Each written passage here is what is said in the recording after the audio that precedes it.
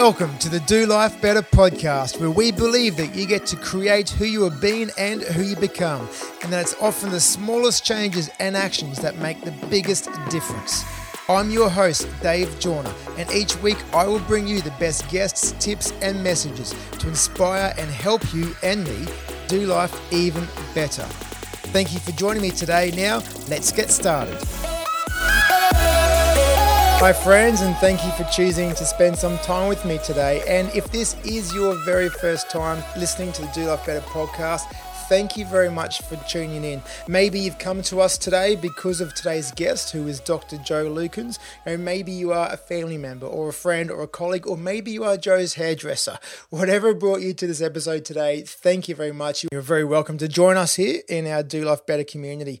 And of course, for all of the long-term listeners, yes, you out there, I know this sounds a little bit corny, a little bit cliched, but if I can for a second, bear with me, it really does actually fill my heart with joy when I see the ratings go up, when I see the reviews come in, when you send me emails, when I see the little download numbers tick over or the ratings go up. It really does bring me a great sense of joy and fulfillment to know that there's a whole bunch of you out there who continually choose to come back to the Do Life Better podcast to share these messages with your friends and your family. So again, if you're new, if you've been here forever, either way, thank you very much. I'm incredibly grateful to spend this time with you today as we together try to do our life, and even just today, that little bit better so that we can be a bit happier and healthier in our everyday lives. So as you may have noticed, today's episode is a bit longer, and that is because I must confess I was geeking out a lot in this chat with Dr. Joe Lukens. And as I edited this episode, I really did try to cut it back to keep it under the hour. But there's so many golden nuggets in here, I didn't know what to leave out. So it's pretty much all there for you. And we could have even gone for 2 hours, I think, because there's so much good stuff that we didn't even get to yet. But I do really highly recommend that you get onto her book when it's released. All the details will be in the show notes, and I'll even post on social media when the book is released. Just so you know, though, it's called The Elite. Think like an athlete, succeed like a champion.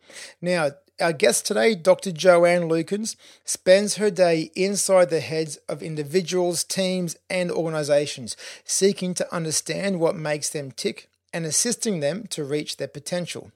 A psychological Indiana Jones, she describes it as a truly fascinating career that she is grateful for every day.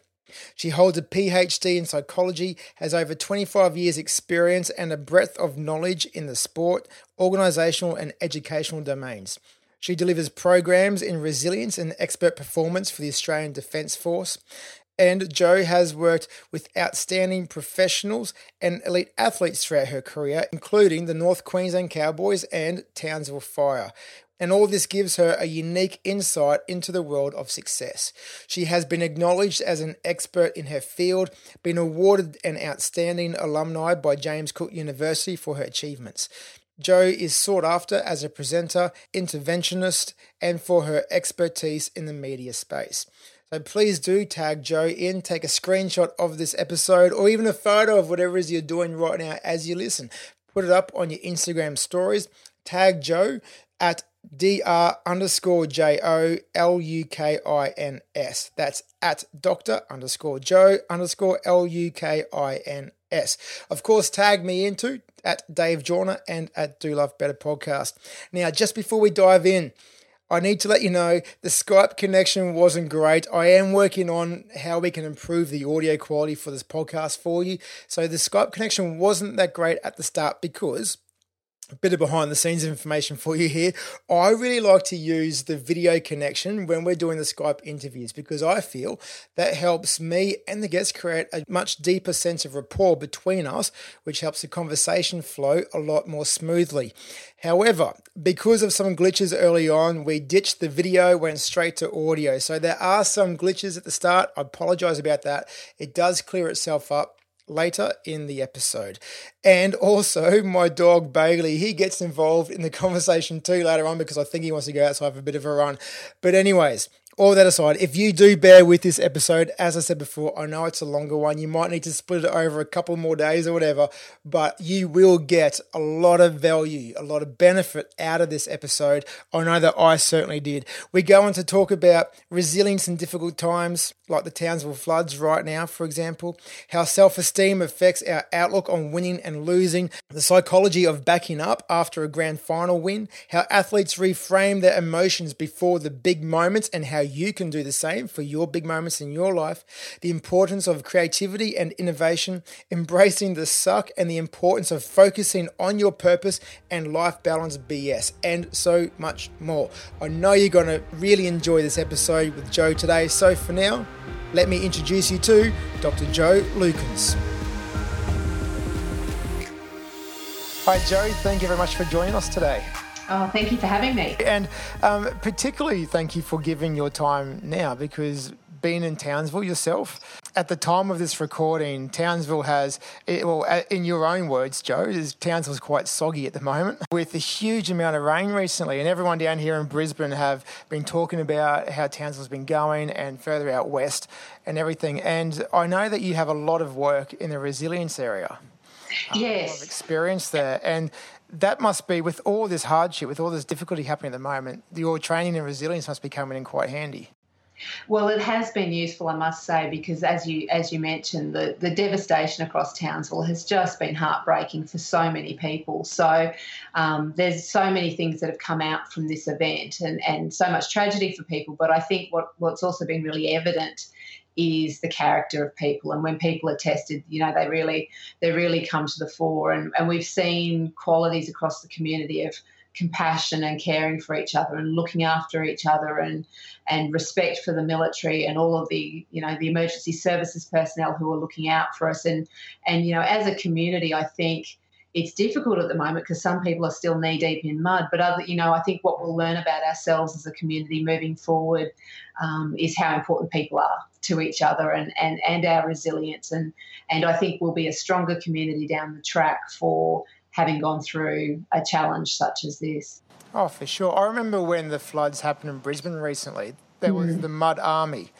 Yes. And my friends and I, we went out and we were part of that, and we were in the back of these big pickup trucks putting some of the old furniture from the houses into the trucks. And it was just a sign of, as you said, just the community really coming together. And from such tragedy, there was so much selflessness and so much compassion. Yes. And a lot of people who weren't affected just felt just this need to really give. So there must be a lot of those signs and stories happening, as you said, around the community there as well. Yes. I mean, we're certainly seeing that, and I think one of the other things that happens is kindness and altruistic behaviour is such a two-way street. Obviously, the person that you go in and help gains so much benefit from it and feeling that support. And I think it's also important to recognise that when you are the person giving the kindness, there's a feeling that comes back from that. We know that actually altruistic behaviour is one of the biggest predictors of happiness. So, that feeling that you can do something for others is, that's where you really get those benefits yourself as well. So it's really good across the community, those acts of kindness, whether there's something small or something large. We know that even in a difficult time, it can bring about some feeling of satisfaction in knowing that you helped someone and made a difference. Oh, absolutely. And knowing that some of our long-term fans are from Townsville, what could be some key things people can do in tragedies such as this to really help them move forward in a resilient way? Well, I think there's a range of things, and it will really depend on people's exposure and what actually happened for them. But I think to be kind to yourself is the starting point, because I think what happens for so many people are grieving at the moment because they've had loss, and whether that be loss of possessions, whether it's people have lost income, people, the range of loss for people, and you hear the stories all the time, people saying, it's a fridge, it's a freezer, I can replace it, but it's the photographs, I heard someone talking today about their floorboards, they're 100-year-old floorboards that are now destroyed, so there's loss in lots of different ways, and I think that being kind to yourself and understanding that grief takes many forms, and if you're feeling sad, to feel sad. If you're feeling anxious, if you're feeling angry, all of those emotions are normal and it's part of the grief process. So one of the challenges with grief is, you certainly don't have to like it. That no one ever likes grief when they're going through it. Yet if you can accept that that's what you're going through, that then allows you to move forward. I'm always saying to people, acceptance is the key. And I know we're talking about the floods here, but if we were talking about athletes and they've just lost a game or something like that, you don't have to like it. But if you can accept what's happened to you, it gives you the space to move forward. Because if you don't accept it, then you get stuck in denial and you don't move anywhere. So I think that's one of the first things for all of us is to acknowledge the grief, to know that there'll be days we'll be feeling sad, to know that the times of, feeling upset will slow you down and you might be, a little more agitated than normal or a little bit snappier with your friends or with your family than you normally are. And a little bit of kindness around that to yourself and to others is really important. And this episode will be released 3 days after we talk today, Jo. So for all of our listeners up in Townsville, just know that the Do Life Better family are thinking of you and wishing all the very best for everyone who's struggling up there at the moment. But Jo, thank you for that connection you just had then between acceptance and the athletes, the elite athletes, because I am really excited about talking to you today about your vast experience of working with elite athletes, particularly in the lead up to the release of your book. And I hope I've got this right. It's called The Elite: Think Like an Athlete, Succeed Like a Champion. And, yes, that's right. That's the title. Thank you. And before you mentioned that you'll be sending me a copy, that made my day, Jo. Thank you very much. Oh, isn't that nice? Thank you. Speaking of elite athletes, firstly, I'm actually really quite excited because tonight we're going to be going to the Brisbane Heat, to the Big Bash League, and my two sons, my youngest is 5, my eldest is 8, they've been selected to actually go out onto the field tonight before the game to meet the players, shake their hand, get their hat and so on. And we are a little bit worried about how they're going to go because it is the end of their first full week at school. My youngest is just starting prep, so he's going to be exhausted. So hopefully he will be able to do the right thing in front of thousands of people out there tonight. But just that idea of them being able to meet these elite athletes out in the field, in front of so many people is such a massive moment for them, one that they're going to remember, I'd imagine, for quite a long time. And, I've always wanted to learn so much from elite athletes, in terms of their internal strength, how driven they are. And I love the concept of your book because it's all about taking what we can learn from elite athletes and instilling that in our everyday life. And I know that I'll be having conversations with my sons tonight and well after about the opportunity that they get tonight. Just about what enabled these athletes, the cricketers, to be able to get to where they are as a way to inspire my sons. So, firstly, Jo, how did you get involved in working with elite athletes? How did that come about? Well, it was an interesting journey for me, actually. And I think sometimes that's one of the things with life, it doesn't quite go as you expect. So I actually grew up not far from you. I actually grew up on the Sunshine Coast. Oh, really? And went to school there many years ago. And when I went and saw the guidance officer at school and I had an interest in working in psychology and studying in psychology, the guidance officer looked up the book. I didn't look up the book and said, you need to go to Townsville. And at the time, psychology was only taught as a Bachelor of Psychology in Townsville. And there was a misread of the book and didn't realise that I could have gone to Brisbane and done a Bachelor of Arts. Oh, wow. So that was so it was one of those moments where, and back in the 80s, we didn't sort of question the decisions that teachers made. So off to Townsville I went. I discovered halfway into my degree I could have done it in Brisbane. But anyway, it was one of those fantastic moments because I graduated and so I was based in the north, and not long after I finished my studies, and my initial honours degree was actually looking at children in sport, and I was really interested in the effects of sporting performance, self-esteem, and the reasons. And it's interesting because your children are virtually the age of the children I was interviewing back when I did my honours research, because I wanted to try and understand whether children with high or low self-esteem, whether that made a difference to the way they explained their performance in sport. So say, for example, if you had a child with high self-esteem and they were successful, did that make a difference in terms of how they explained it? And it turned out that it did. Really? So children with what it found was that children with high self-esteem, let's say they won, they would say, that's because I'm awesome. And if you had a child with low self-esteem and you said, can you tell me about a time when you've won? And they might say yes and say, well, why did that happen? And they'd say, oh, I was just really lucky that day. Or the other kids I was up against, they weren't that good. So there was a very clear difference in the ways that they were explaining it. And then when you looked at disappointment, so can you remember a time when you didn't do very well? Why did that happen? The children with high self-esteem would say, oh, gee, I was really unlucky on that day. And the children with low self-esteem would say, oh, that's because I'm not that good. So it was a really interesting study for me at that time, because one of the other things that you might have noticed there when I was describing the scenarios that I described to the children, I talked about them winning or losing, and you might think, oh, that's a funny way to describe it, because the other thing I was interested in at that time is whether the children could differentiate between a win and a loss in terms of whether that was a disappointing outcome or whether that was a preferred outcome. And what we found was the younger children struggled with that. For them, if you won, it was good, and if you lost, it was bad. It was very, very clear cut, whereas the children that were a little bit older and they were about 10, they were able to differentiate between the fact that you can sometimes win something, but it's maybe not necessarily that satisfying an outcome, or that you might not win, but that might be a satisfying outcome for you because maybe you tried your best or you got a PB or whatever it was. So there was that differentiation for the children as well.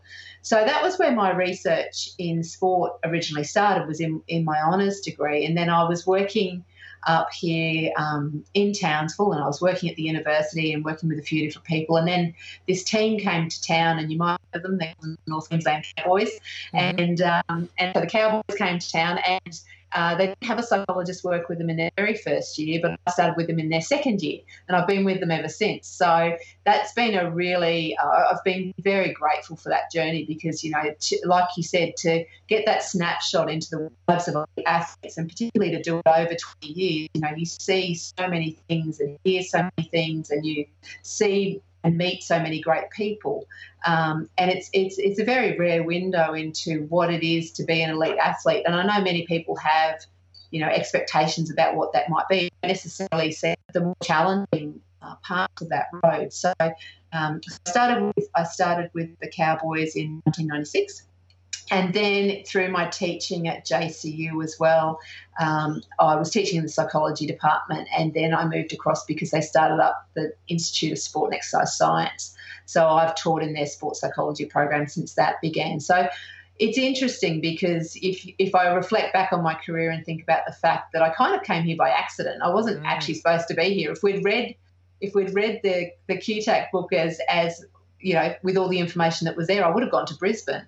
But the reality is, for me, the opportunity was here in the north, because for me at the time, as a young woman in her 20s, working in elite sport, particularly elite male sport, that wasn't the norm back then. So, and then I guess what's happened then is opportunities have developed further since then. So I also support the Townsville Fire, who are in the Women's National Basketball League team, and we've, there is nothing more enjoyable for a sports psychologist than to get to sit on the bench of a team when they're winning a national grand final, and we've managed to do that 3 times now. Yeah. So we have also been to a grand final where we didn't win it, and that's a fairly bittersweet place to be. So, but always very grateful for those opportunities, because, as you say, the life of the elite athlete is a unique one, and so there's much that we can learn from that. And your son stepping out there this evening they'll remember that forever. Even your son who's 5, he will remember. Well, there'll probably be 1,000 photos too, I would imagine. But yes. It's one of those once in a lifetime opportunities. Yeah. And the elite athletes that I've worked with, one of the things we often talk about is the importance of gratitude, and they are so grateful for those that support them, and they know that when those kids meet them, they are meeting their idols. So it's really important that they take great responsibility around that role, because their level of influence over our children is really important. Oh, for sure. And one of the things that I talk to my sons about a lot is, in terms of sport, and life in general, but particularly in terms of sport, yes, skill and fitness is massive. It's a big factor, obviously, to how successful you are. And then the mind game is incredibly important. Your psychology, your will to persist, to keep on going is crucial. And as a lot of the listeners will be aware of, I ran the Gold Coast Marathon last year as a way to prove lots of things to myself, but also to show my sons that, yes, you can do hard things. And, I've spoken to them lots and lots about that as well. But in terms of the percentage, I suppose, like you hear all these different quotes about, for baseball, for example, it's 8% skill, 92% mind game, or something like that. In your experience, Joe, in your work, particularly, sitting on the bench during a grand final, national grand final game, how much does the psychology of a player really affect their ability to step up and use their skill, but not only use their skill, but even go beyond what their skill level says they really should be able to achieve? So someone once put it to me that at the start of the season, there's a lot of preparation work to be done. You might have a new team coming together. There's new moves and particular plays that a team might be working on. Players may be coming back from having had a break and their fitness may not be quite what it was. And so there's a lot of, the percentage of time being spent within the sport on all of the physical side of things and the tactical sides of things. By the time you get a team to the grand final, and if we look at, sports this weekend, the Adelaide Lightning are taking on the Canberra Capitals in the WNBL grand final. By the time you get to this stage of the season, the athletes are all fit. They've learnt their drills, they've learnt their skills, they know the moves and so forth. So they don't have to think about that so much. However, where their focus tends to turn to, and this I think is the real battle between teams when you're getting to something like a grand final, is to keep your head in the game. So I actually think that your mental skills are like your physical skills. They're not just something you pull out for a grand final. So you need to be working on those consistently through your season or through your career as an athlete.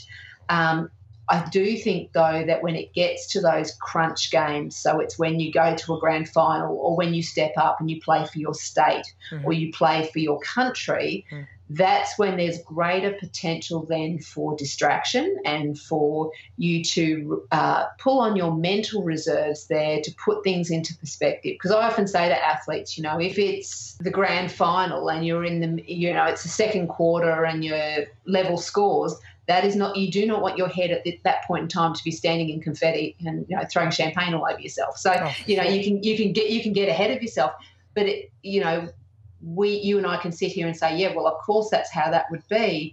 Very challenging though when you're an athlete and you've got all of that potential distraction going on. So I do think mentally athletes are tested more in those big moments. You go to the Olympics, and you've still got to just perform exactly as you were doing in the way that got you there in the first place.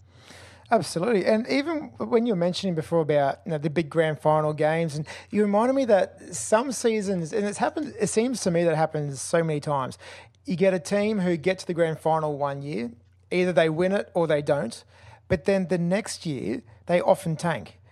They often end up towards the bottom of the ladder. It happens in cricket, it happens in football, it happens in so many different sports. Like that, surely that must be a psychological game. But would that be true?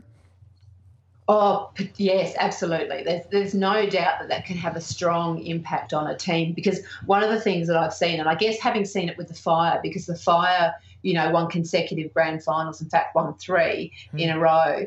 And the challenge when you're on top is that everyone is chasing you. Everyone wants to do it the way you did it. So you couldn't win a grand final, say, last year and reasonably expect to come out this year and do it exactly the same way and win the grand final again. It won't happen because everyone has watched everything you do and they are chasing after you. So the challenge, and that was one of the things that Claudia Brassard, our coach here at the Fire, was able to do last year, because she had gone from being an assistant coach to being our head coach.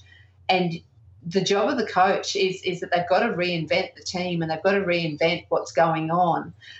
They've got to continually be creative and find new ways, because everyone's chasing your tail. and there's a lot of pressure on teams when you have been successful. And I think that's one of the important things to remember is that challenge of being successful, and it's definitely a mental skill to overcome. Oh, for sure. And so what's it like then for you knowing that you said before head coach, and in a way I suppose you are also a head coach for the team. Yes. Bad joke there, sorry. But what's it like then knowing, like sitting on the bench in the grand final game, knowing that you've played a significant part, because obviously the mind game of the players is huge. What's it like knowing that you've played a significant part in helping these players individually and as a team not just get to that game, but also show up in the right headspace, maintain the right headspace on court when things are going well and when they're not, and then also in the follow-up afterwards? You know, what's it like being part of that environment?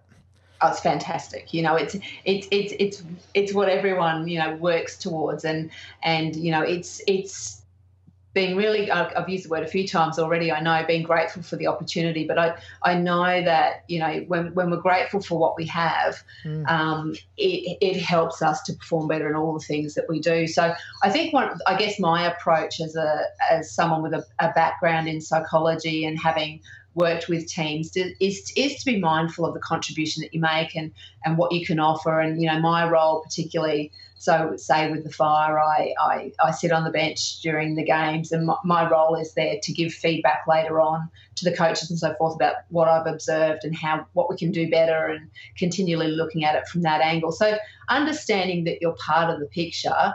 But I think it was Greg Norman who once asked the question about when did a psychologist last win the Open, and I think that's also a good thing. We need to be humble with these things, because certainly we can make a substantial contribution, and what we need to remember though is it's the athletes out there performing, and that's, you know, the successes are theirs, and they rightly deserve to own that. So certainly the opportunity to contribute to the success of a group of athletes is a wonderful thing to be involved with.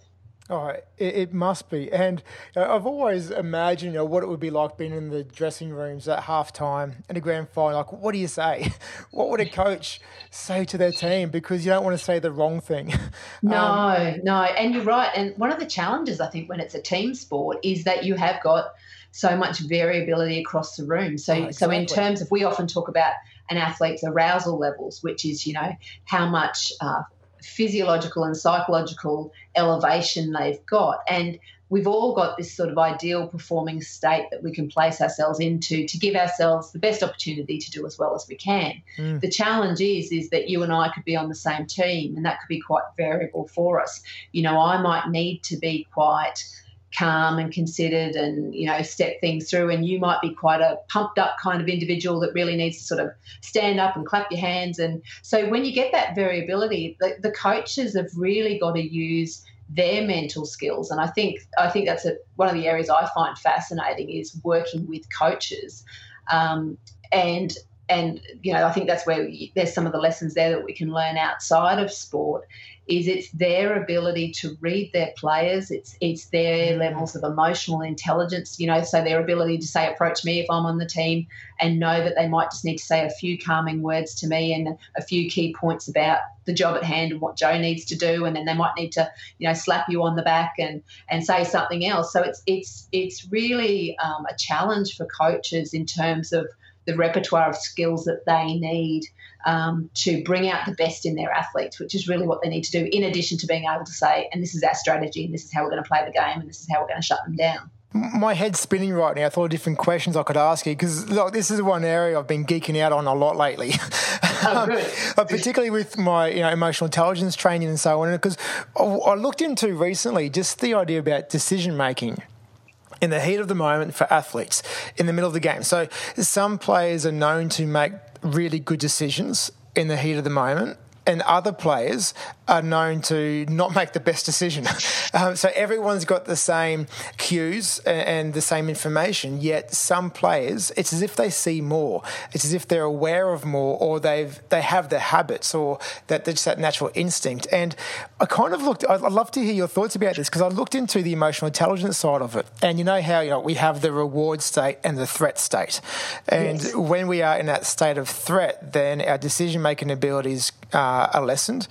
We are less open to positive risk-taking, and apparently our peripheral vision is also decreased.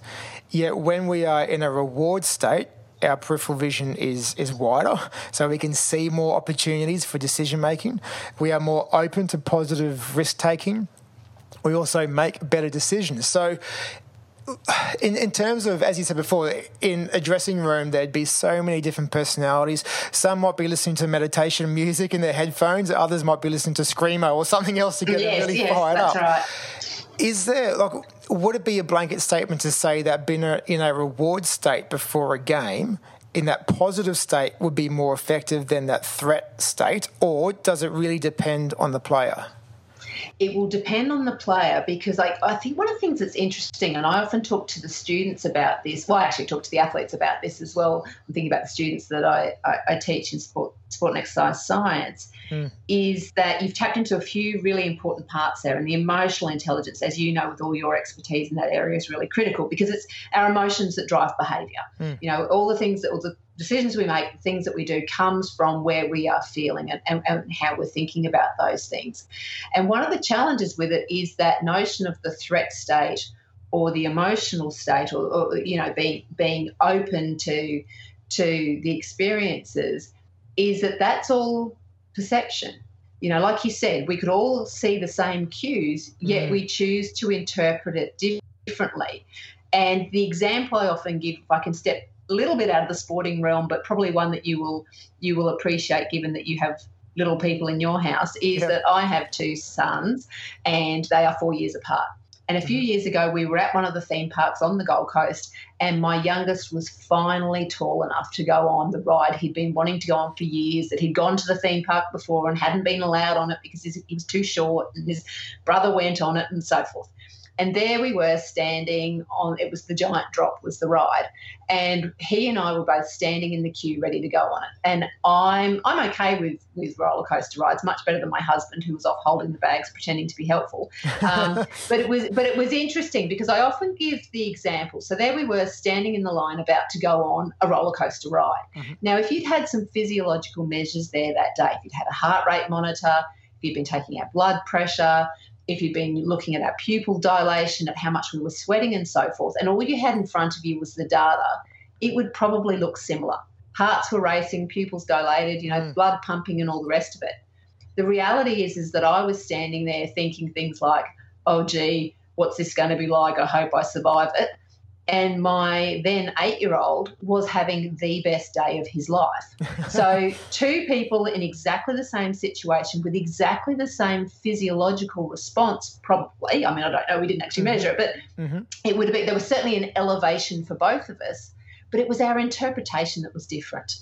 And that's what made our experience so different. And I often say to athletes who are approaching a grand final, or they're stepping up into the next level of competition. They're going from, even if it's the local Townsville competition, going up into the North Queensland team or something like that, or you might have one of your Brisbane teams who are then being picked in a regional team, something like that, and they step up and they suddenly think, oh, I feel nervous, I feel anxious about this thing that I'm doing. And I often say to people, well, maybe the nerves that you're experiencing is just excitement in disguise. Oh, absolutely.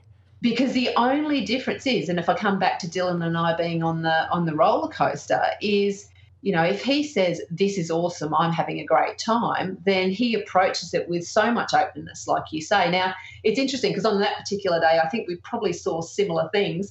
But in terms of the experience, and I have to confess, I actually do like roller coasters, and we did go back on it again later in the day. Yeah. But I know I would have had far more trepidation about what we were doing than he did.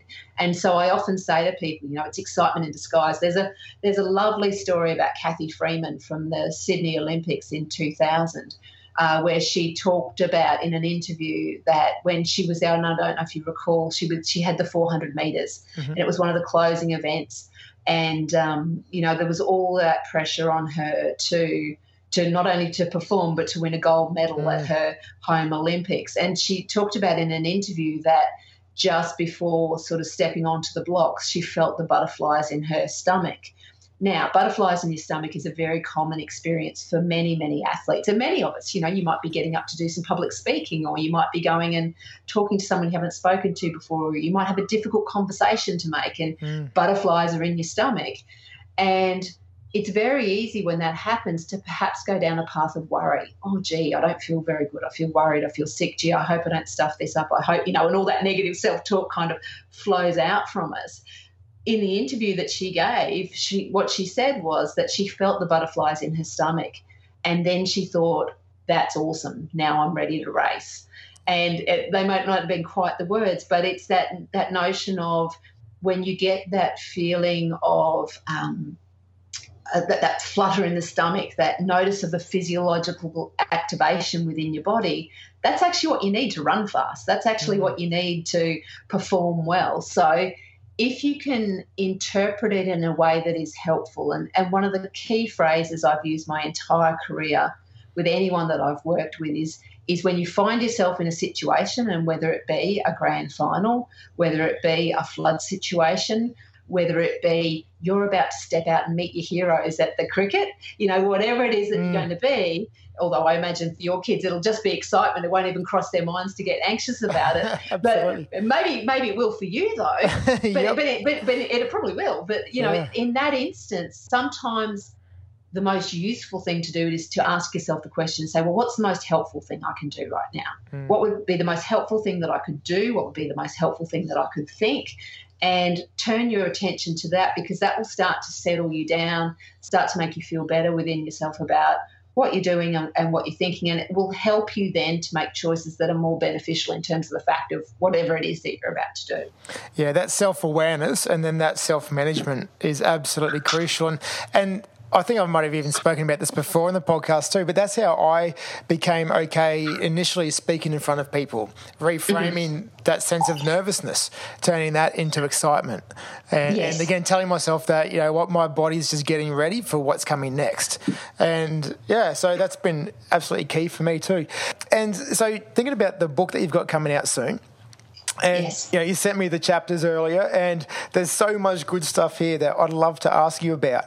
In fact, talking to you now, it kind of makes me think that maybe I should have ticked that sports psychology box when I was back at uni, doing my undergrad in psychology.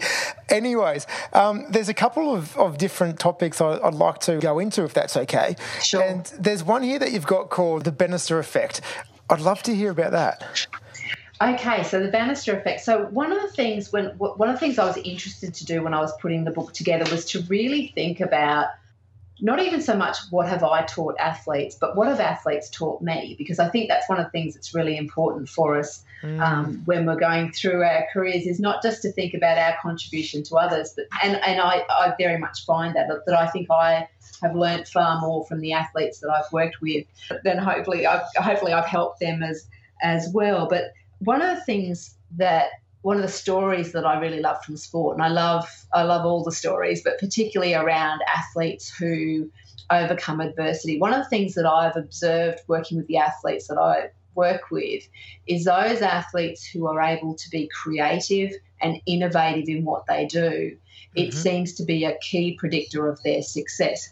And I guess we were talking about it earlier when we were talking about, coaches reinventing their teams and so forth. So the Bannister Effect for me is the story of Roger Bannister, who, as we know, was the first person to break the 4-minute mile. And that story is such an interesting one, because at the time, if we could teleport ourselves back in a TARDIS or whatever it would be, back to 1952, when he competed in the Olympic Games in Helsinki, and he came fourth in the 1500 metres, and he was criticised for his performance at that time.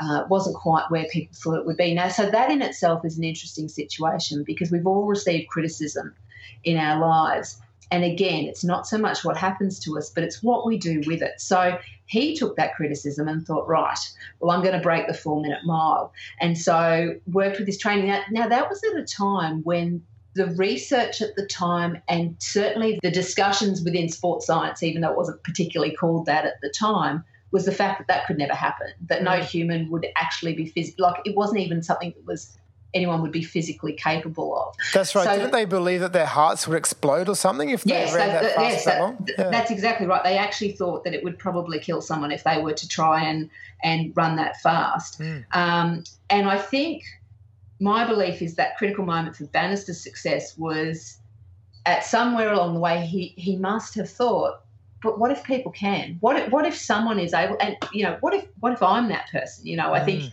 is what happened. And when you hear the story and you hear about, obviously to be able to do that comes about from a training regime that allows you to get yourself physically ready to do it, but it's that psychological belief that you're capable of doing it. And I love the story behind it because I'd love to know what Bannister would be capable of running, current day if that was ever to happen with all the modern technology that we have. Yeah. Because, the morning that he broke, the day that he broke the 4-minute mile, that morning he went to work, and he worked as a medical student at St Mary's Hospital. Wow. And so that morning he went to the lab, and part of what he did that morning was he sharpened his spikes on the lab grindstone, and then it was in the evening he just wandered across to Oxford University, and that's where he went out to set the record. And there's so many elements of Bannister's story for us to draw upon. There's his self-belief, his tenacity, his ability to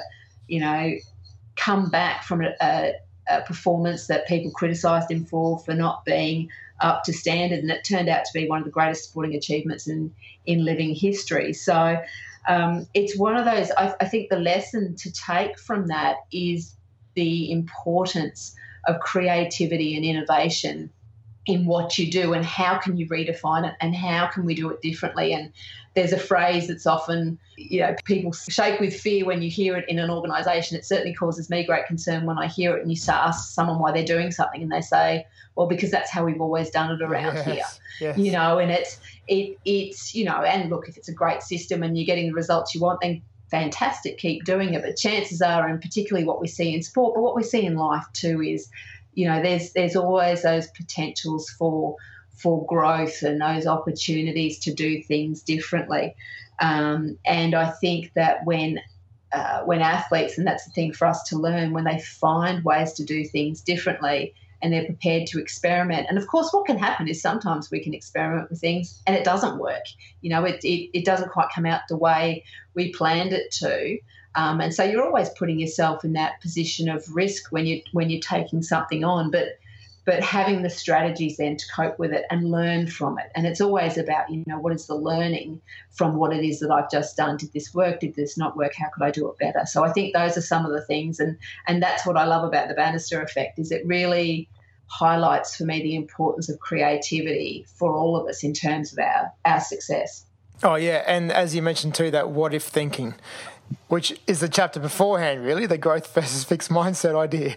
But that what if there is another way? And as you mentioned too, to be able to try something, and if it doesn't work, that's okay. What can we do next? Yes. And then just that idea about success on autopilot. So obviously athletes must have incredible habits, so that it's not about motivation. It's simply about the habit. So even if they don't feel like it, because it's such an ingrained habit, it just happens anyway. So, what can we learn from athletes in terms of the habits?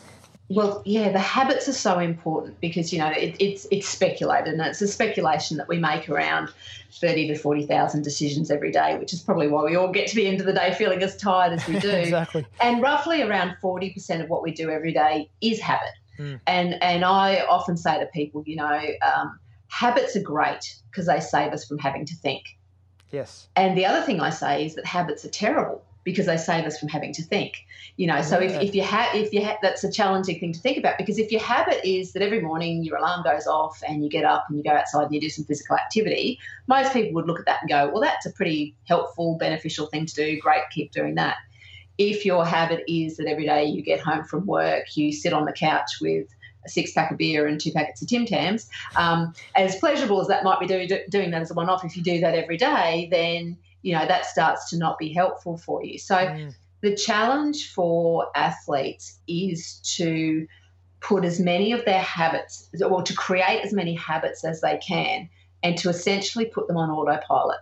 Because one of the things we know, and many people listening may now be, maybe this is an opportunity for them to stop and have a little bit of a reflect for themselves, because we're roughly, about 5 or 6 weeks post start of the year. And, of course, what many people do at the end of a year is they make New Year's resolutions. Yeah. So usually by now they've either stuck or they haven't stuck. And if you're like most people, they haven't stuck. So people set these lofty resolutions at the end of the year, and then by February they've usually gone out the window. And the reason for that is that to change your behaviour takes a lot of willpower. And the challenge with willpower and self-control is that when we're tired, it's really tricky to maintain the willpower to go and do some exercise at the end of the day, or to choose the healthy salad sandwich lunch rather than the pie or whatever it is. So our willpower is more of a finite source. If it's a habit, though, you actually don't have to think about it so much. So the biggest challenge for athletes is to turn as many of their behaviours as they can, the ones that are helpful for their sporting performance, to turn those into habits. Because if you think about it, we do lots of things on autopilot. So if you think about the day you've had today, whatever your morning routine was in terms of getting up, hopefully you had breakfast, you might have done some physical activity, you probably had a shower, you probably brushed your teeth, all those sorts of things, you would have done them in a particular order. And chances are the order you did them in today was the order you did them in yesterday, was Pretty the order much. Yeah, that's right. Because do you know what?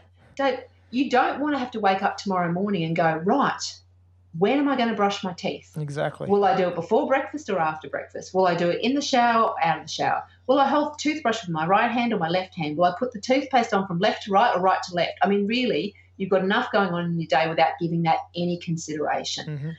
The challenge is, and the downside to habits is, so then you're there brushing your teeth. Let's stick with that example. If we aren't somewhat mindful while we're doing those habits, then it might be a quick 15, 20 seconds, toothbrush in the mouth, freshen up with a bit of toothpaste, and on we go. So we don't necessarily brush as well as our dentists would, hope that we do. Yeah. So there is a level of mindfulness that's beneficial for us. But if we can create a habit where you stand in the bathroom and use your toothbrush, and if you're like me, I've got an electric toothbrush, it really helps. I don't have to think at all, because after 2 minutes it vibrates. So then I know I've been standing there for 2 minutes and I've been brushing my teeth long enough. I need one of them, yeah. Yeah, so you just stand there and do it. So the challenge for an athlete is for them to spend some time reflecting, considering and planning what will be the habits that will assist me to reach my goals. And they will be things like going to bed on time. They will be things like drinking enough water. They will be doing things like getting on the foam roller and doing my stretching, all those sorts of things. As people are hearing those things, they're going, oh, yeah, I probably should do that. I probably should go to bed earlier, or I should, drink more water, or actually I've got a foam roller gathering dust in the lounge room as well, that sort of thing. So the athletes who don't even really have to think about those things, when they can create them on habit, then they're much better placed to make sure. So 2 things happen there. They do them and they don't have to think about them. So they're not relying on their willpower or their self-control to do it, which frees up their mind to think about other things that they could be doing. Oh, yeah, and I found this really important for me too. So when I travel for work and run, 3-day programs, for example, my morning routine habit of get up, exercise, all that is so ingrained in me. Like, my day just feels wrong if I don't do that. In fact, I kind of get anxious that my day is not going to be as good. I'm not going to make the right decisions. I'm going to be cranky, all of that, if I don't stick to my morning routine. So it causes me more stress not to do it than it does to actually follow through with it, even if I'm feeling tired and unmotivated. So I find that by me maintaining for example, morning routine habits, when times are good and when times are just average type of thing, then when I really need to save my willpower and save my strength for later in the day so I can perform at my peak, then having the morning taken care of already as a habit is incredibly important for me. And even like Barack Obama, he spoke about how he had a uniform pretty much that he would wear every day. It's like the same suit, same colours, same colour shirt, same colour tie, because that way it's a couple less decisions he had to make each day so that he could really focus on the important ones. Yeah, and I couldn't agree with that more because, you know, like I said before, if we are making 30 to 40,000 decisions every day, we don't want to have to think of it, you know, and that's a good example. Now, that works for him. Maybe it doesn't work for others, but it's about finding what are the things in your life that you know what they are and how can you automate them for yourself so that, you know, think about the last time you got into a car and drove somewhere. Chances are, hopefully, you put a seatbelt on. Now, again, that's another one of those behaviours that we do on autopilot. It's a helpful behaviour. We all want to be doing it, but you don't want to put a lot of thought into, will I put my seatbelt on and, you know, how am I going to do that and all the rest of it, because chances are you've got other things that you want to be thinking about. So it really is, and I agree. I think particularly the morning routine, like you've identified, that's where we set the tone for our day. So that's just like you were talking earlier about, you know, what happens when a coach comes into a change room or a dressing room for a grand final.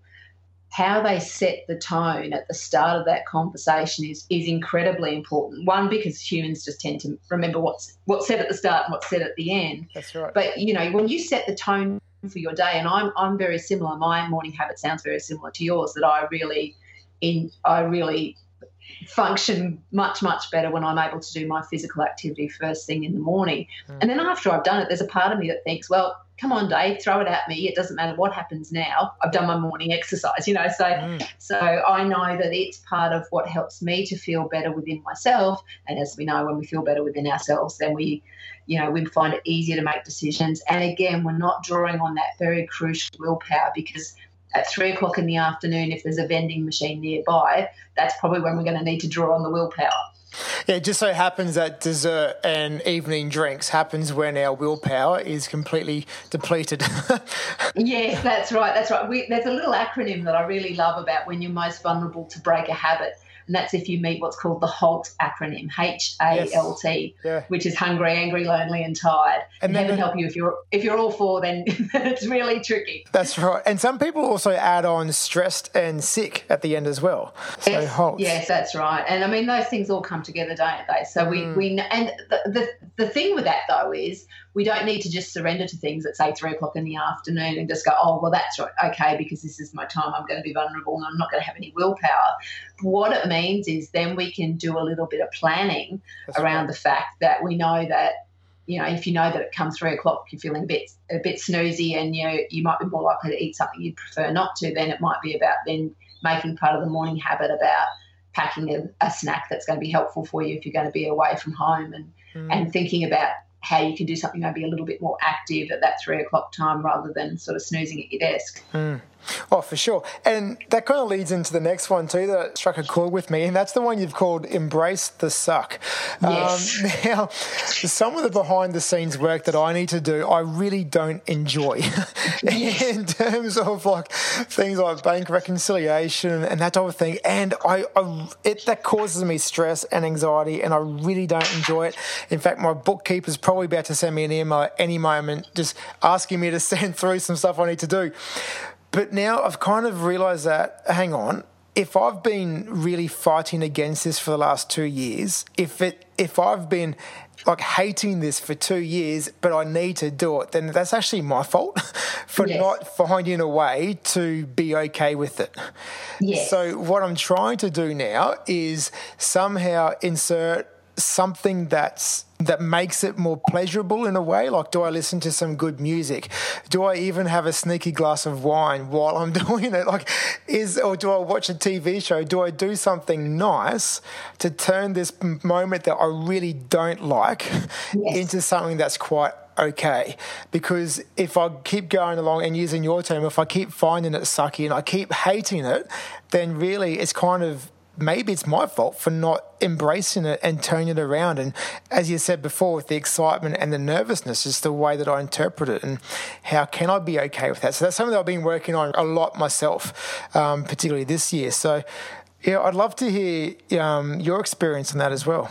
Yeah, look, I think what a great way to approach it, because I think that the challenge with some of these situations, and it sounds like you're making some good progress there for yourself. I'm trying. Yeah, well, I guess what you've acknowledged there is that this is a task you've got to do it anyway. So whether you do it and hate it, or whether you do it and find another way to redefine it for yourself, you're going to be doing it anyway. So the lens through which you view it makes a big difference to how that purpose, that particular task is experienced. So if it's okay, if I can throw a question to you. So in terms of your bookkeeping, which is, I have a similar kind of psychological approach to my accounting and bookkeeping, which is quite ironic because my husband is actually an accountant. But anyway, so that's okay. We've found a way to make that work in my household. I might have to tell you about that off air, about how I've got through that. So if we think about that as something that you have to do without you having to go into any of your personal circumstances, and if we go a bit broader than the mechanics of what you've actually got to do, but the notion of doing your bookkeeping, why do you need to do your bookkeeping? Why does someone have to do bookkeeping? The reason behind it, yes, so that we can keep functioning as a proper business, as a company, and keep doing our work to keep creating more of an influence with the young people that we work with around Australia, and so that we can create some income to keep the roof above my family's head and hopefully travel and stuff. So, yeah, it's kind of like doing these numbers will help us achieve those long-term goals. Yes. So there's a good example of, so if you went into the task thinking about what have I got to do, right? I've got to look at these receipts and I've got to put them into, I'm going to make it up, an Excel spreadsheet, and I've got to do this and this and this and formulate and find this information and send it through to someone. Then when you think about the what of the task, it isn't much fun, and I can think of lots of things that you and I could be doing that would be fun, like it's not the interesting things, it's not the things that you really love about doing about your work.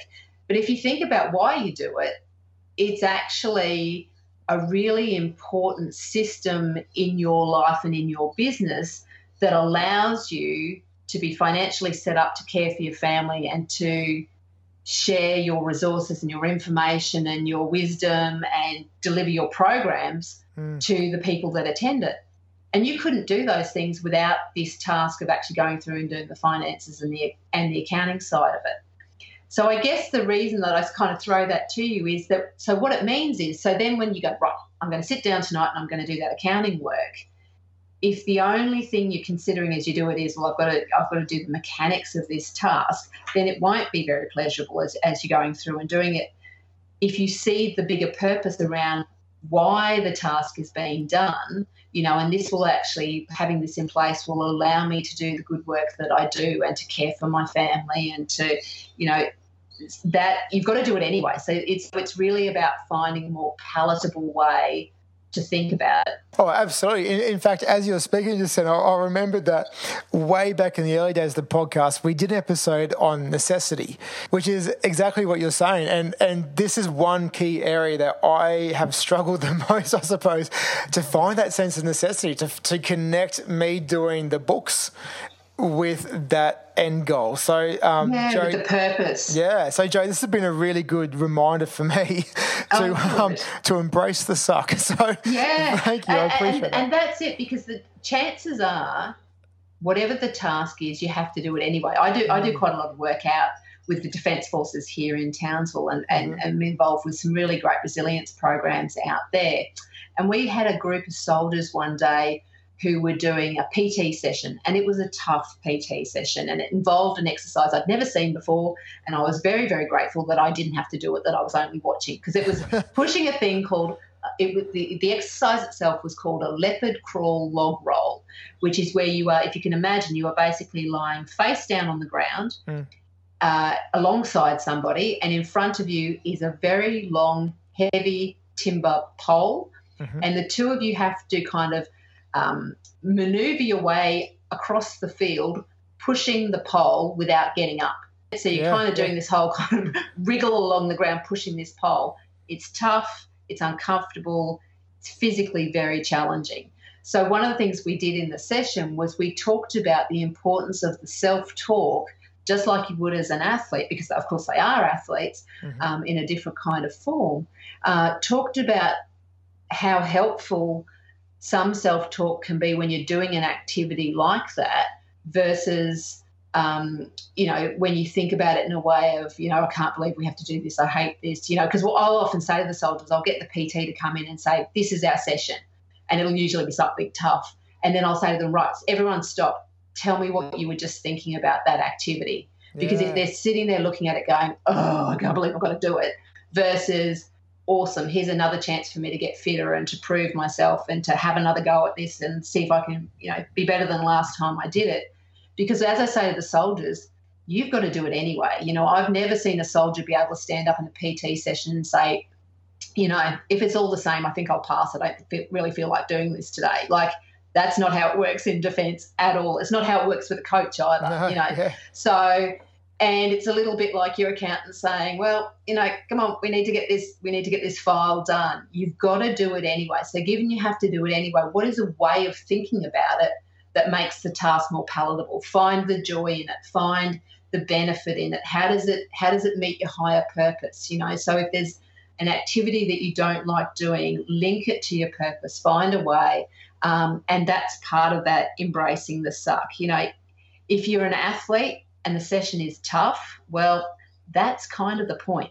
If I know grammatically that's not actually correct. I put that up in a seminar once, and an English teacher pulled me up, and I said, I know it's not grammatically correct, but that is exactly what I say. I think it was more about the way I spelt it.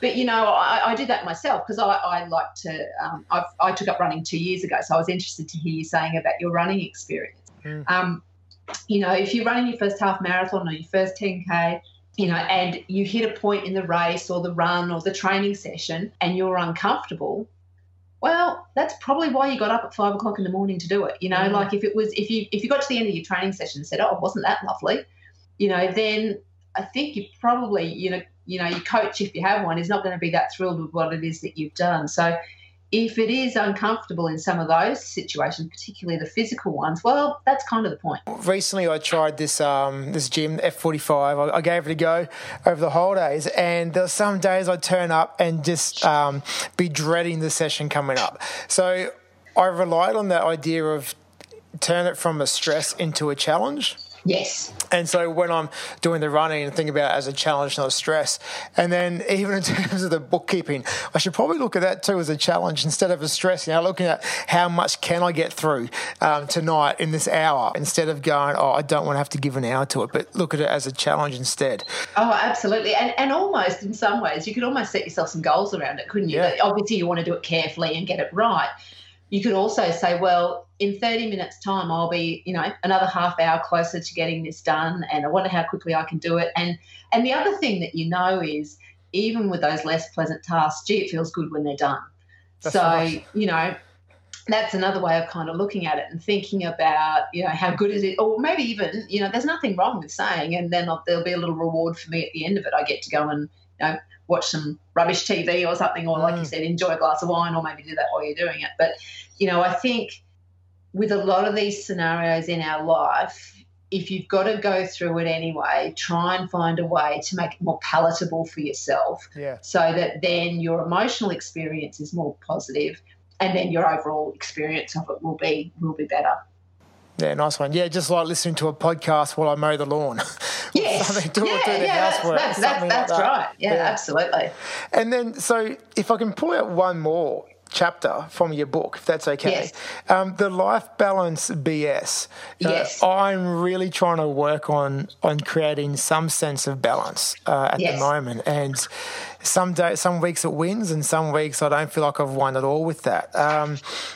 What can we do to really enhance well, obviously, I suppose you've got here Life Balance BS, so maybe it's not possible. Like, what do we do about that? Yes, it's such a good question. And it's one of those things because, interestingly, my experience working with athletes is what athletes often hear is people saying to them, you've got to find balance, you've got to have a balanced life, And my experience with athletes, particularly at the elite level, is that it's quite challenging to get to the top of the pile, to be at the pinnacle, right up there at the apex, and have all your ducks in a row. So, if we think that we can take our lives, and if, I prefer to see life as being a whole thing rather than necessarily putting it into pigeonholes, but let's pigeonhole it for the moment for the sake of it. If we think about our relationships, our employment or our work, our sense of spirit, our financial side of our lives, the social, our health, our mind, and obviously our physical domains as well, getting all of those and giving those equal attention, I think is quite a challenging thing to do. And I don't think that the athletes that I've worked with who really do excel in their sport particularly have balanced lives, in terms of how we actually define what balance might be. And so what I say, and I think what it does is I think sometimes for some athletes what I've seen is that notion of, and I'm going to use a word I don't like here, which is the word should, but the message that athletes get is you should have a balanced life. You are trying to be an elite level athlete and you should be working on your career and you should probably be studying at uni as well, and don't forget your family and, all these sorts of things.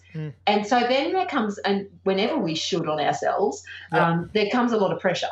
Yes. And then usually we don't, accomplish the should, and then we get a lot of guilt. And, if ever there's a waste of time, it's guilt. Yeah. So what I often talk to athletes about is, okay, tell me about the aspects of your life at this point in time that are important to you. And that someone might say, look, for me at the moment, it's not the study goals, or yes, I do need to get a bit of, I often find for elite athletes, if they're younger, that there may be less of an emphasis on, say, their career post-sport, which makes sense. But when you get an athlete who's 28, 29, and I'm thinking, rugby league and sports such as those, it becomes very important, and the emphasis that they put on that because they know that their career is potentially coming to an end. So it becomes more important, and they couldn't see that when they were 18. And they often say, gee, I wish I'd seen that when I was 18, but, the benefits of hindsight. So what I often talk to athletes about is to talk about, tell me about the aspects of your life that are important to you at this point in time.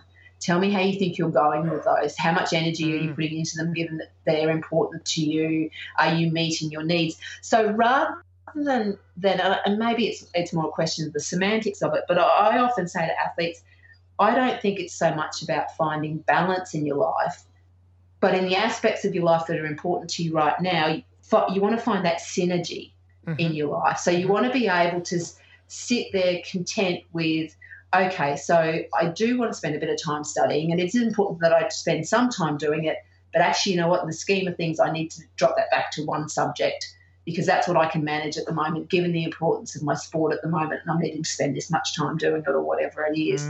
Or it might be that, right now as an athlete, I need to get some income. It doesn't actually really matter what it is at this point in time. I just need some money. So it might be working in something that isn't particularly what you're going to be doing long term. So I think we can put a lot of pressure on ourselves saying that we have to have a balanced life. And I think that really crosses into where we sit with our values too and what's important for us. So I'm really keen for the message that I don't necessarily think that the balanced life is an attainable thing, and I don't think that's a problem.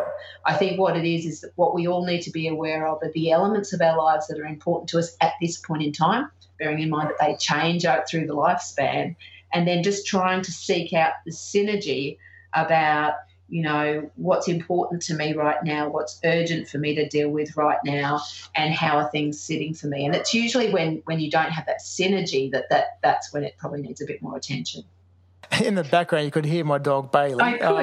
Out of all the interviews we've ever done and all the episodes, he's never barked once. But today is his day. He's saying hello today. Well, that's right. It's nice to hear from him. That's right. So everyone, that was Bailey, and you might hear him a little bit more too as we wrap up. But anyway, so Joe, looking at the different chapters, there's so many things I want to ask you about, but I'm really aware of time. We've been going longer than I said that we would, so sorry about that. But as I said, I really do geek out on this stuff. Like, there's more that you talk about in your book about the people in your corner, the gratitude, attitude, enjoying the ride, all that. So I really do recommend to all of our listeners to, when your book is released, I'll put it out on social media when it is released, to really get one and have a read, because there's a lot of great content in this book. Oh, thank you. I really appreciate that. We're actually going to a pre-release fairly soon at a discounted price. So I'll let you know about the link, and then your listeners can get it a little bit cheaper as well, which will be good. Fantastic. That sounds great. So if our listeners would like to get in contact with you, what would be the best way for them to do that? Well, as long as they can remember my name, they'll be able to find me. So I've got my website, which is Dr. Joe Lukins, which is Dr. DrJoLukins, drjoelukins.com. But you can also find me on Facebook under Dr. Joe Lukins, on Twitter and Instagram, and LinkedIn, and all the usual flavours of social media. So I would love to connect with some of your listeners there, and very happy to get a message from them or a hello. So I've got some resources and things there up on my new website. I'm a bit excited about my website because it's new. It's actually coming out today. Awesome. So that's great. So I would love to connect with your listeners through there if they want to come over and say hello. Fantastic. I'll put those links in our show notes, and maybe if some of our listeners want to send a congratulations in terms of how well your teams are doing, the teams you work with, maybe they can do that as well. But Joe, I love asking all of our guests what their definition of doing life better would mean. So Joe, with all of your experience with the work that you do, what's it mean to you to do life better? Oh, it's such a great question. You mentioned to me the other day that we would talk about this, and I was thinking about it, and I've listened to many of the other great answers that a lot of your other guests have done, and thought, I wish I could have got in with that one. That was a great one. Look, for me, I think there's many things that we can do to do our lives better, and doing life better. And I think for me, having an awareness, being able to identify your values, I think is really, really helpful, because if our values are at our core, and when our behaviours are consistent with our values, it really sets us up well to have a life that we do well. So, for example, if your value is compassion or generosity, or you're community-minded, or you're competitive, whatever those values are, when your behaviours are consistent with your values, I think that sits well with us, and that's when you kind of get that internal harmony, and you feel, and that gives you your best opportunities to live your life in the best possible way. And it's interesting because people often say to me, Joe, how do I know what my values are? They're so inherent. Couldn't even tell you what they are. And and it's tricky because sometimes you don't know what your values are until somebody, crosses them and asks you to do something that's not consistent with your values.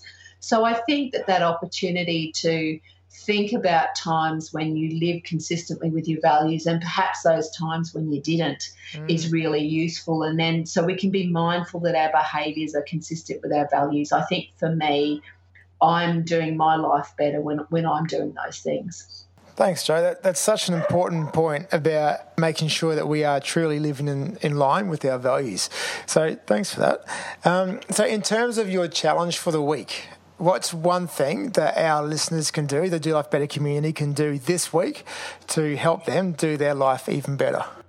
Oh, great. I had all these things that I thought I could say, but so I thought, what would be most helpful? Because I've been emphasising the benefits of thinking in a helpful way.